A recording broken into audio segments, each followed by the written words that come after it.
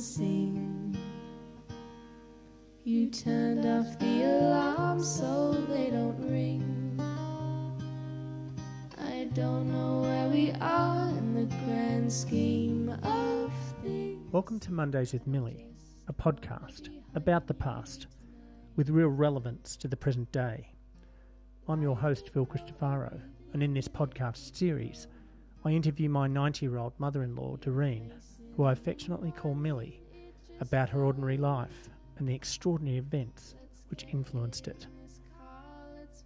Millie has witnessed firsthand some incredible things across 10 decades. This is a personal history which gives us some perspective about life's triumphs and challenges.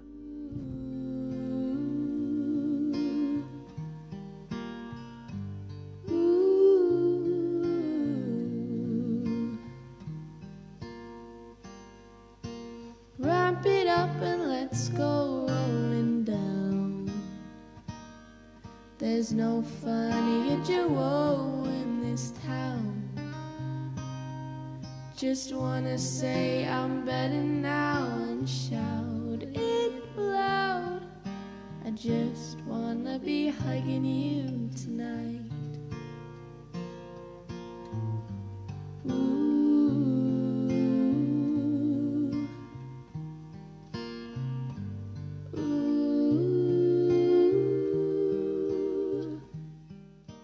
Welcome to episode number 5, season 8 of Mondays with Millie. In episode 5, Millie talks to us about travelling 20,000 kilometres, what sometimes happens along the way, and the best bits about being there. But there's a point at which that distance becomes insurmountable. Please enjoy this episode of Mondays with Millie. Secrets of the day and never far. I don't know where we're going, but God, it's a start. I just wanna be counting stars with you.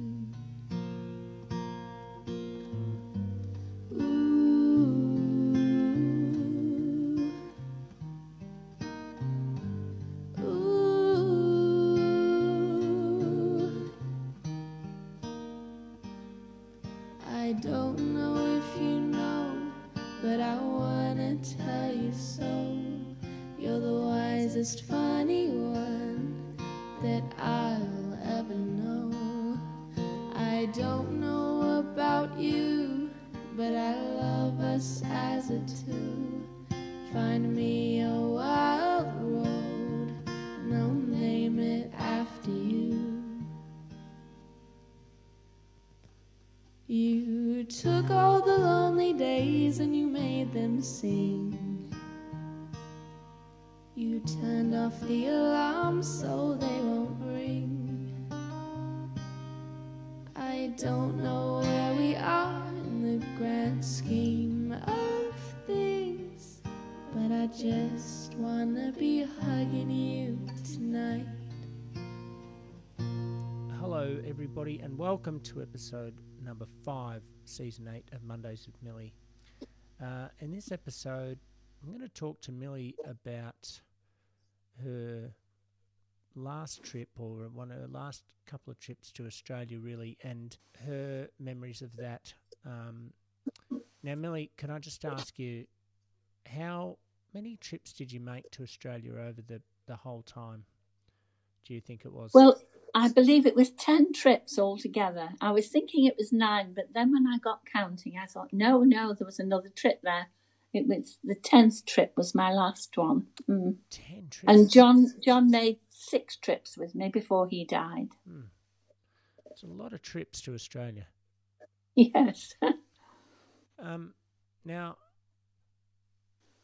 you know, people are often off-put by coming all the way. Did you find it, I mean, you obviously found it harder towards your last trip, but how did you prepare yourself for such a big journey like that? Was it hard for you? Did it get harder? It got a little bit harder, but I was very fortunate. John and I were, because the first trip we made, we just travelled in an ordinary flight, seat. And then the second trip we made was for Kirsten's wedding. And no, it wasn't. That was the third trip. That was right. The third trip. And we decided we were coming business class.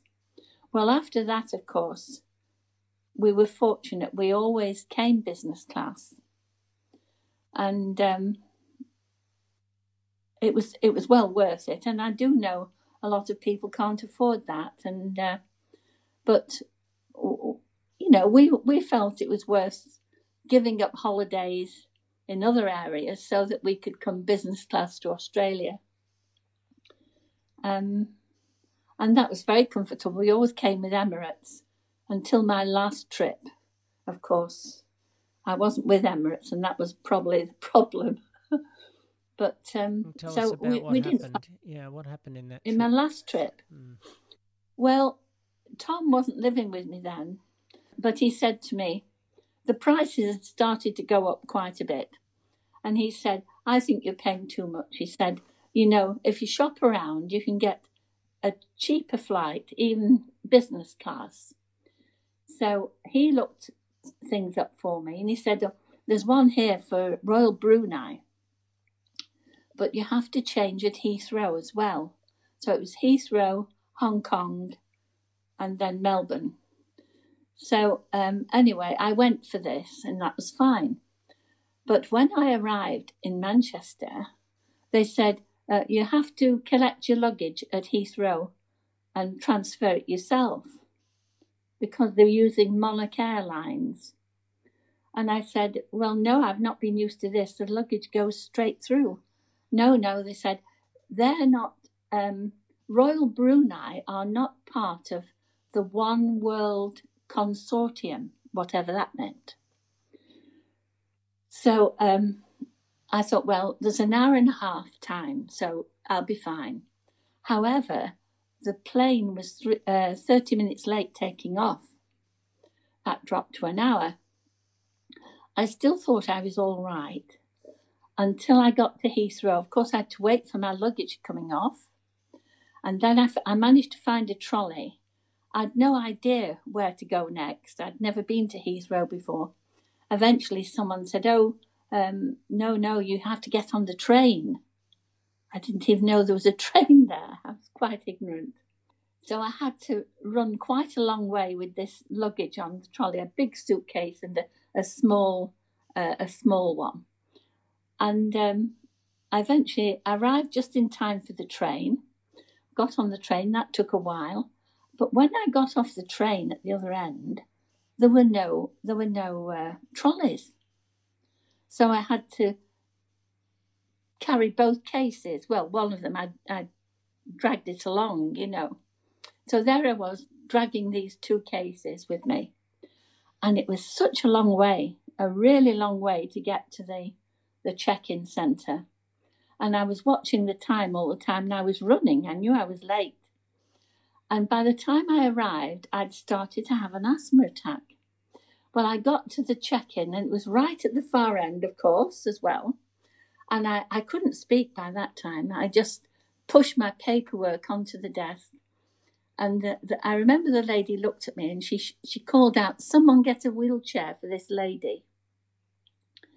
So they sat me in a wheelchair and she just said, oh dear, she said, you've just made it with 3 minutes to spare before the check-in closed.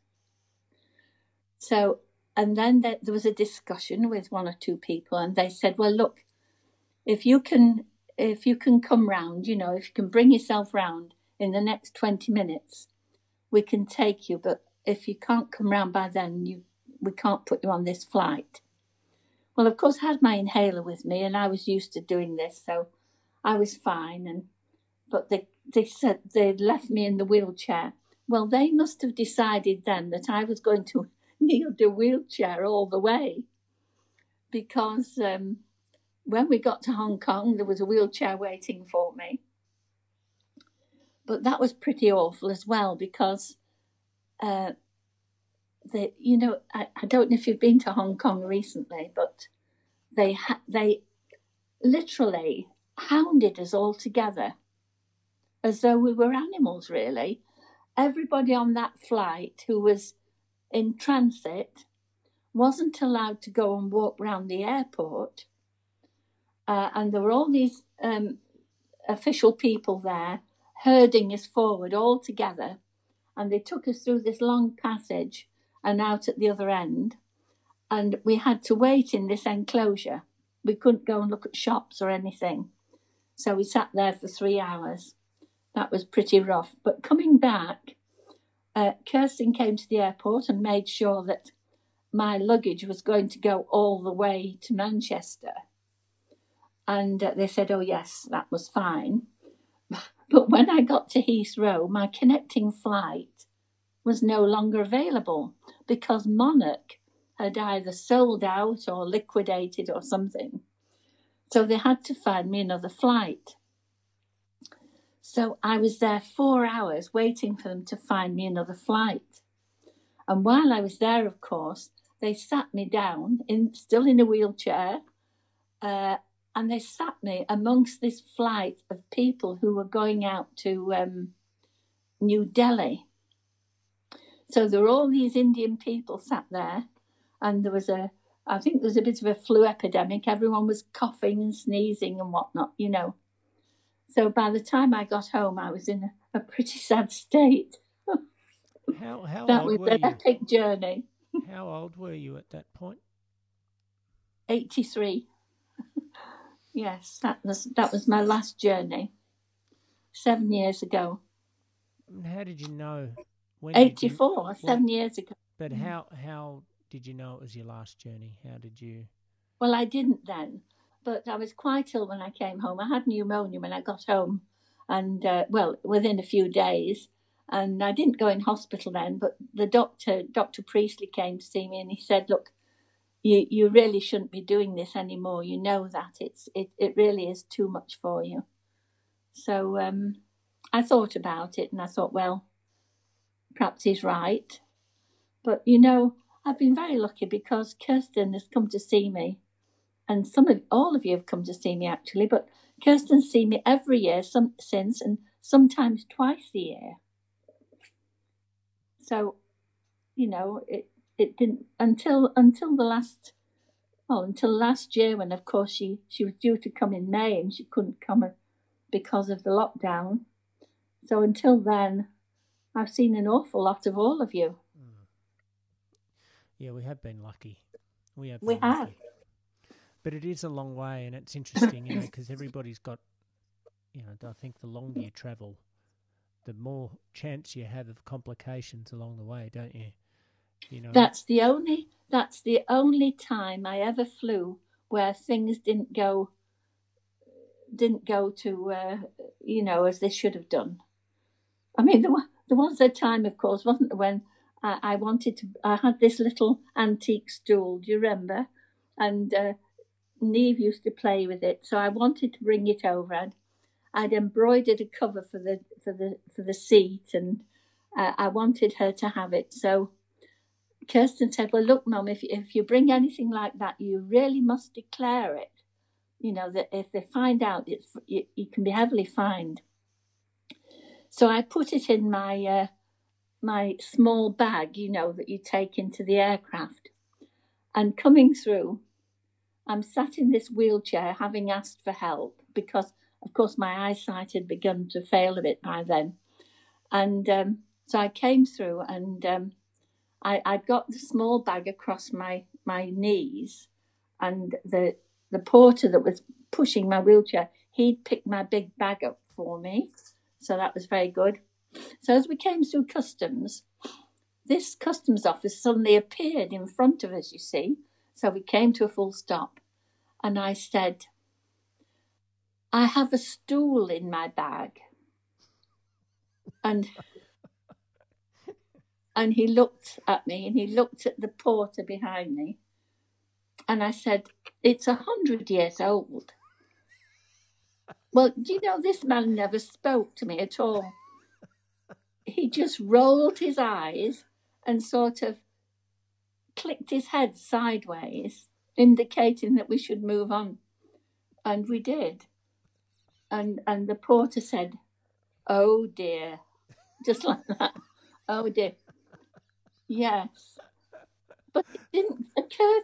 And when I met Kirsten, I said, I said, I don't know what the fuss was about. There was no trouble at all. I said, he didn't even want to look in my bag for the stool. And she said, what? What? And it was only then I realised he'd misunderstood. Yeah. So you're pretty good at dodging bullets, aren't you? You're Millie the bullet dodger. I think that's you have dodged a few, definitely have. Now, when you would come to Australia, what you must. Like I know when we go to America or go to England, maybe I'm just tuned this way, but I'm really aware of the little differences. Oh, just the small things. You go to an English-speaking country and it's a lot of things are the same. But what little differences did you notice when you used to come over here? Well, things that weren't differences were the amazing number of English and Scottish names of districts. Well, one you live in for a start, Strathmore, and lots of English and Scottish names that you use over there for buildings and street names and districts and things. But differences, well, it's a whole different way of life, isn't it? When you had a very, very, very hot time when I was there, and Kirsten said, "Come on, get up, Mum. We're going. Where was it?" She said we were going to the shopping mall, and I said, "Oh, it's too hot for shopping." No, she said, "That's how we're cool." She said, "Phil's already." He's already cooling the car down for us, and everything's fine. And do you remember we all went? We did some shopping. We had lunch there, and it was beautifully cool inside. Then we went to see a film at the cinema, and then we did some more shopping, and then we had dinner there, and it was nearly 9 o'clock at night by the time we came out. Didn't want to leave. And it was still hot. It was still hot, yeah. Incredible. But what are the cultural things that you would notice that were different? I know my family gatherings were always really noisy. I know that. Yes, lovely family gatherings, yes. Because whenever we came, everybody entertained us in turn. All your sisters and your mother, everybody. Your mother used to take us to the cinema. And she drove that large car, didn't she? And she was so tiny you could only see the top of her head over over the wheel. And I know she scared she scared John to pieces, really, because we came out of the underground cinema car park, and there must have been a big bump in the road. She was coming out so fast. She drove fast, didn't she? And the car he hit his head on the roof, it went bump over this thing. And she was crazy, really, a crazy driver, But yeah, she took us to the cinema 2 or 3 times. We enjoyed that, I must admit, apart from the ride and stuff. Oh, do you remember when you took all of it? You see, your mother's birthday was close to mine, wasn't it? Yeah. And one time when we were over, you took us on the train. I don't know what you call it. The train that goes through the city in a circle, and we ate on the train. It was like a gourmet night. Yeah, it was the Tramcar restaurant. It was a beautiful. The Tramcar restaurant, yes. Yeah. So it was a birthday treat for both of us. And I remember the gambling place, what's it called? The Crown Casino. Yeah. Crown Casino. And you said, well, we're going to have trouble parking, and your mother said, oh, it's quite all right. I have a pass into the Crown Casino car park, and you said, how did you get that? And she said, Oh, well, I only became a member for the parking. Yeah, right. Yeah, sure. They knew So, her by name. And it started near there, didn't it? Well, we had to walk through the Crown Casino to get from the car park outside towards where the tram was. And we're walking past these machines, all these rows and rows of slot machines. And John said, stop for a moment, and he said, I wonder what you do with these. So she said, oh, you put coins in. Have you any coins? And so he put his hand in his pocket, brought out some coins, and she said, that's it. So she put the coins in, pressed the button, and she said, you've lost. And that, and that was it. And I saw the expression on his face, and I thought, it's all right. He's not going to become a gambler. She cured him of any. She cured him. Yeah. She did. But, you know, we did have a look round afterwards, didn't we, just to see what was going on. There were cinemas in there. There were restaurants. It was absolutely amazing. And they'd got a big board with horse racing on, hadn't they? And all these people were sat there watching this horse racing thing. But I was going to say about being entertained by your family. We've had some lovely parties, haven't we? Barbecues and things like that with them, you know. I mean, all your sisters, 4 sisters, and they all entertained us. And we stayed with Jenny and Ray, didn't we? And that was out at, near the Lakes entrance? Yeah. Before Lakes entrance, they were at another place where there was a huge lake. I'm afraid I've forgotten what that was called. Lake Bunga, maybe? Yeah, before the house they first built, before they moved out to the bigger house they built at Lakes entrance. That was lovely. He took us, Ray was very... That would have been Bairnsdale, yeah. Bairnsdale, yes. And Ray took us out for the day, and he hired a boat, and his mother came with us. That was a lovely day. And he took us out on this huge lake, and then we went to a park where they had alligators, and that was scary. Yes, he took us to this alligator place, and it was, you know, every time we went, there was such. Well, we were just made so welcome by all the members of your family. It was just amazing, you know. Well, it's because you're royalty. That's why. Well, you know, I did think I was royalty at one time. I mean, you know, one occasion when Kirsten took me down to, now where was it we went to? Along the peninsula. Sorrento. Oh, Sorrento, yes. And we were shopping as we did, you know, going from shop to shop. And we wanted to go into a shop called Suzanne's.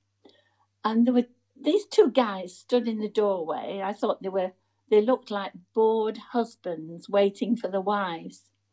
But they were right in the doorway and you couldn't get past them. So I just said, excuse me, in that tone. And they moved to one side to allow me to go walk through and Kirsten go with me. And there was this young lady in the shop, and she finished paying for things, you know, and then she started to go out. Very pleasant young lady, just in a T-shirt and jeans. And as she went out, the lady behind the counter got all excited, and she just said to us, "Oh, just a moment." And she picked up the phone and she was talking to someone. She's saying, you won't believe it. I've just had Princess Mary in here." And it turned out these 2 guys, of course, were her protectors. But they moved to one side when I gave them their orders, you know. Well, because they knew somebody of equal rank was coming in, that's why. And of course, Princess Mary is married to the Crown Prince of Denmark, isn't she? Yep. Yes. Yep. Lovely girl. Yes, Yeah, but she's very ordinary. Tasmanian. I She think. was born in Tasmania. Yes. Yes. So when you came over on your last trip, you were quite unwell for a while, weren't you? Like it really knocked you about, and Yes, I coming, think it was that trip. and then going back again. Did it sort of make you? I mean, you'd come for big blocks of time, wouldn't you? You'd come for 5 or 6 weeks at a time. So Yes, I did. Yeah. Make the most of it. Yes. And always when I came over, Kirsten managed to get a few days away and take me for a special trip, just the two of us, You took all the lonely days and you made them sing. You turned off the alarm so they don't ring. I don't know where we are in the grand scheme of things, but I just wanna be hugging you tonight. Life did throw everything that it could throw. Your face in the morning, it just glowed. Let's get in this car, let's face the sky and go. I just wanna be counting stars with you.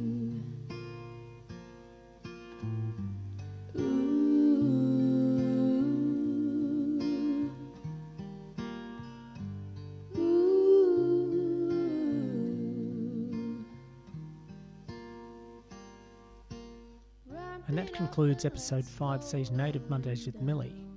In the next episode, we talk hot air ballooning and potato cakes. Or are they potato scallops? Look forward to your company again next week. I just wanna be hugging you tonight.